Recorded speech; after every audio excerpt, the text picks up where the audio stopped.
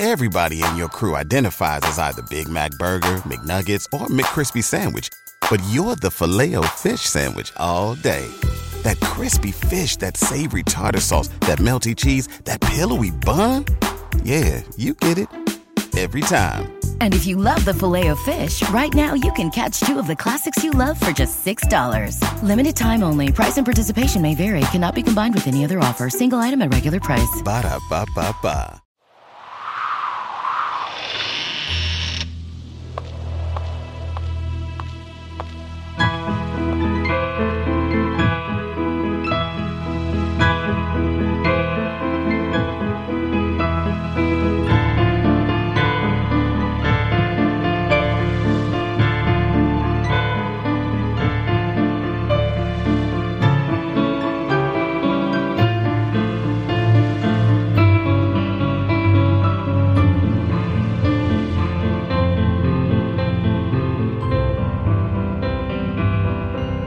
Things with Wings Productions, with the support of Whimsical Productions and Collected Sounds presents a bonus episode of The Skylark Bell.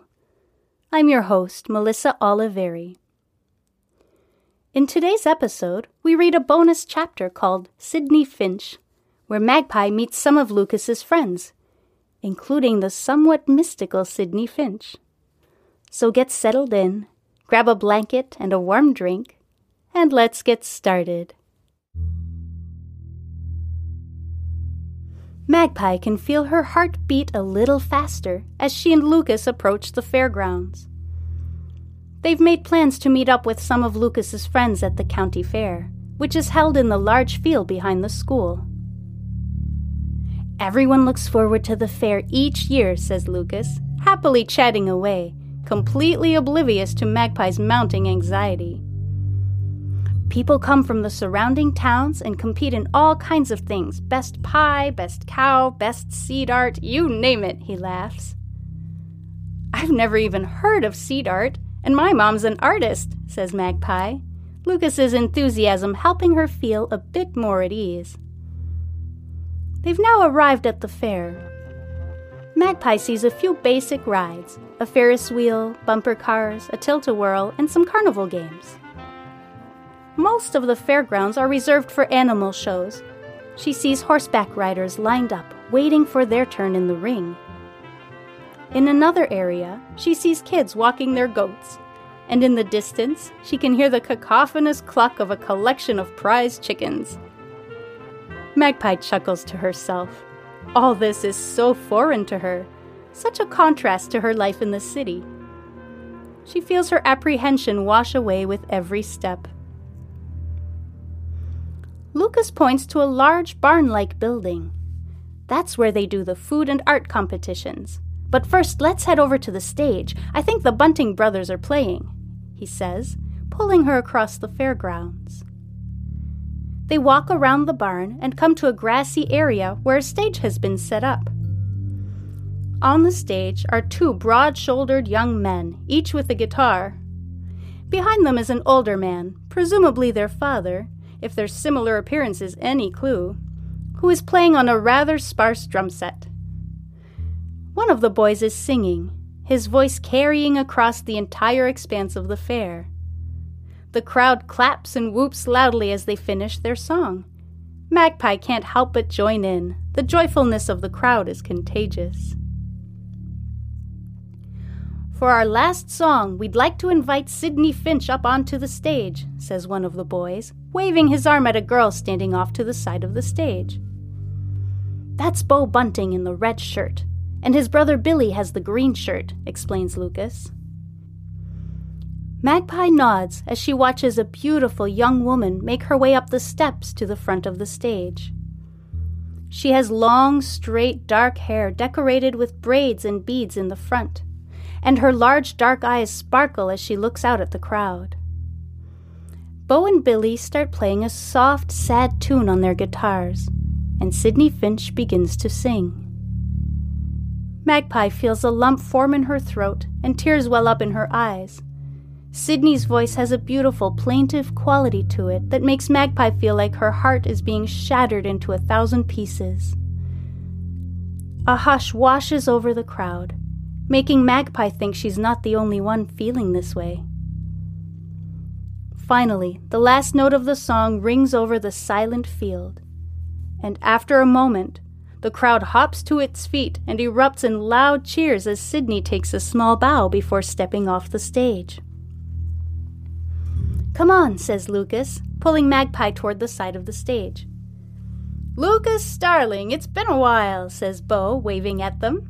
"Hey, Bo, this is my friend, Magpie. She just moved in next door to me," says Lucas. Magpie nods and waves shyly. "Welcome to Pocket," says Billy, sidling up to his brother.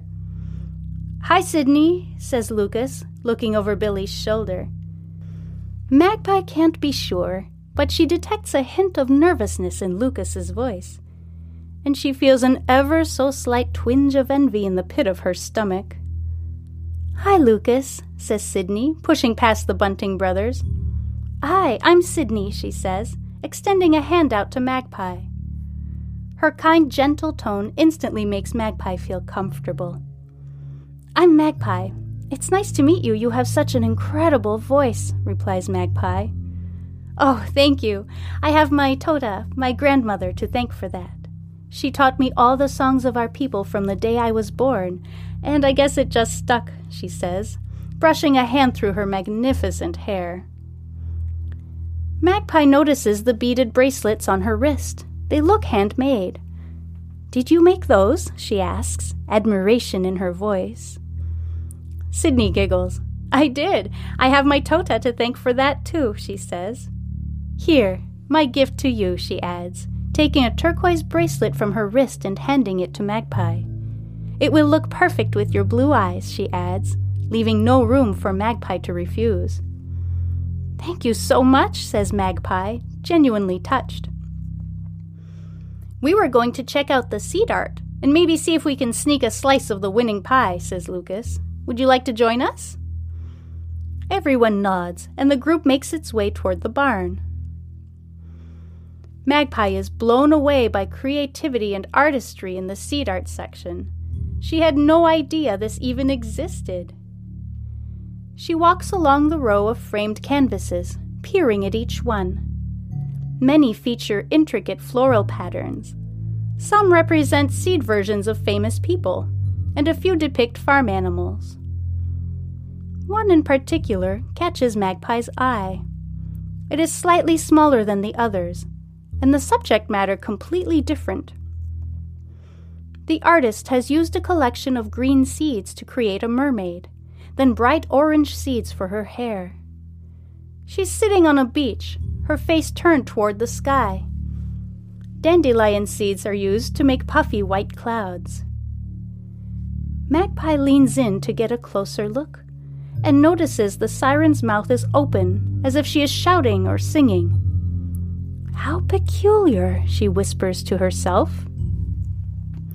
"Okay, enough of this art stuff. Let's eat." Bo's booming voice startles Magpie. He leads the group toward a different area of the building and through a doorway that has a large sign above it reading, "Baking Contest This Way." The baking contest has already ended by the time they arrive, but there are plenty of goodies left to go around. Lucas opts for a slice of chocolate pudding pie, while Magpie enjoys a couple of cherry tarts. The Bunting brothers each put away 3 chocolate cupcakes, and Sydney picks out a delicate flaky square of baklava for herself. They eat and laugh and tell jokes. Lucas asks about Bo and Billy's younger brother, Sebastian, who is in his and Magpie's grade. They tell him he's doing great at their grandparents' farm, but misses his friends. They start talking about the old mill and a few other abandoned places around Pocket. Magpie, sensing an opening, asks, "Have any of you ever been to Meadow Lane?" She instantly regrets her question as the laughter and chatter immediately stop. Lucas steps in, trying to smooth things over. "I told Magpie the story about Meadow Lane the other day. I was hoping to keep her away from there, but I think I only made her more curious about it. She's an adventurous spirit, too," he quips. "Yeah, no one in town ever goes there or even talks about it, really, says Bo quietly, looking around to see if anybody outside their group is within earshot. I think something threw off the balance of natural things in that place, says Sydney. What do you mean? Asks Magpie. There is day and night. There is fire and water, she begins, holding her hands out with her palms up. Everything has an equal and opposite thing. When that balance shifts, it can create unnatural results. I believe something or someone shifted the balance at Meadow Lane. And that is when the silence came, she ends in a very matter-of-fact way. Well, it's getting late. We should probably head out. They'll be shutting the fair down soon, says Lucas, clearly looking for a way to move on from the topic. The group starts walking back toward Pocket's main street, their bellies full of sweets. They part ways outside Bunting's general store, where Billy offers to give Sydney a ride to her house on the outskirts of the next town, and Magpie and Lucas start making their way home.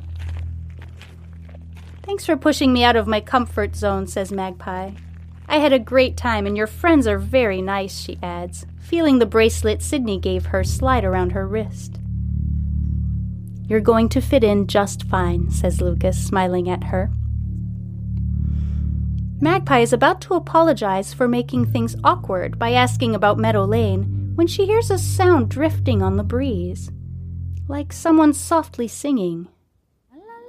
Somehow, the sound is even more beautiful than Sydney Finch's voice, almost hypnotic.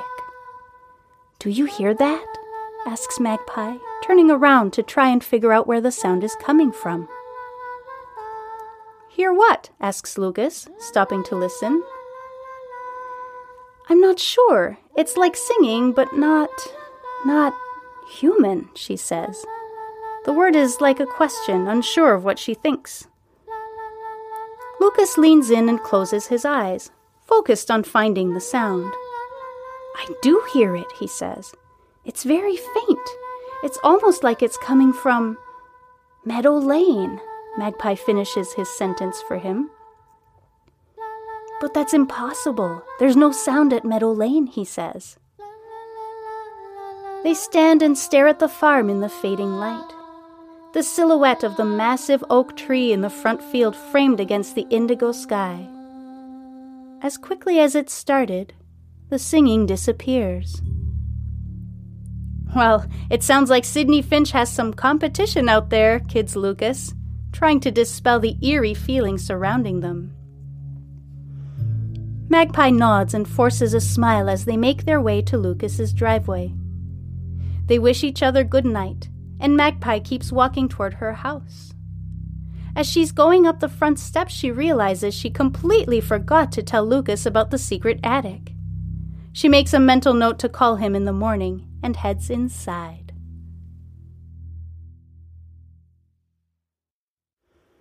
Thank you so much for listening. Before I go, I'd like to thank Fate and Starling Publishing for this fantastically eerie story, and Cannell for composing equally fantastic and eerie music for this podcast. If you're enjoying this story, please consider leaving a rating or a review. Either one or both are greatly appreciated. Thank you.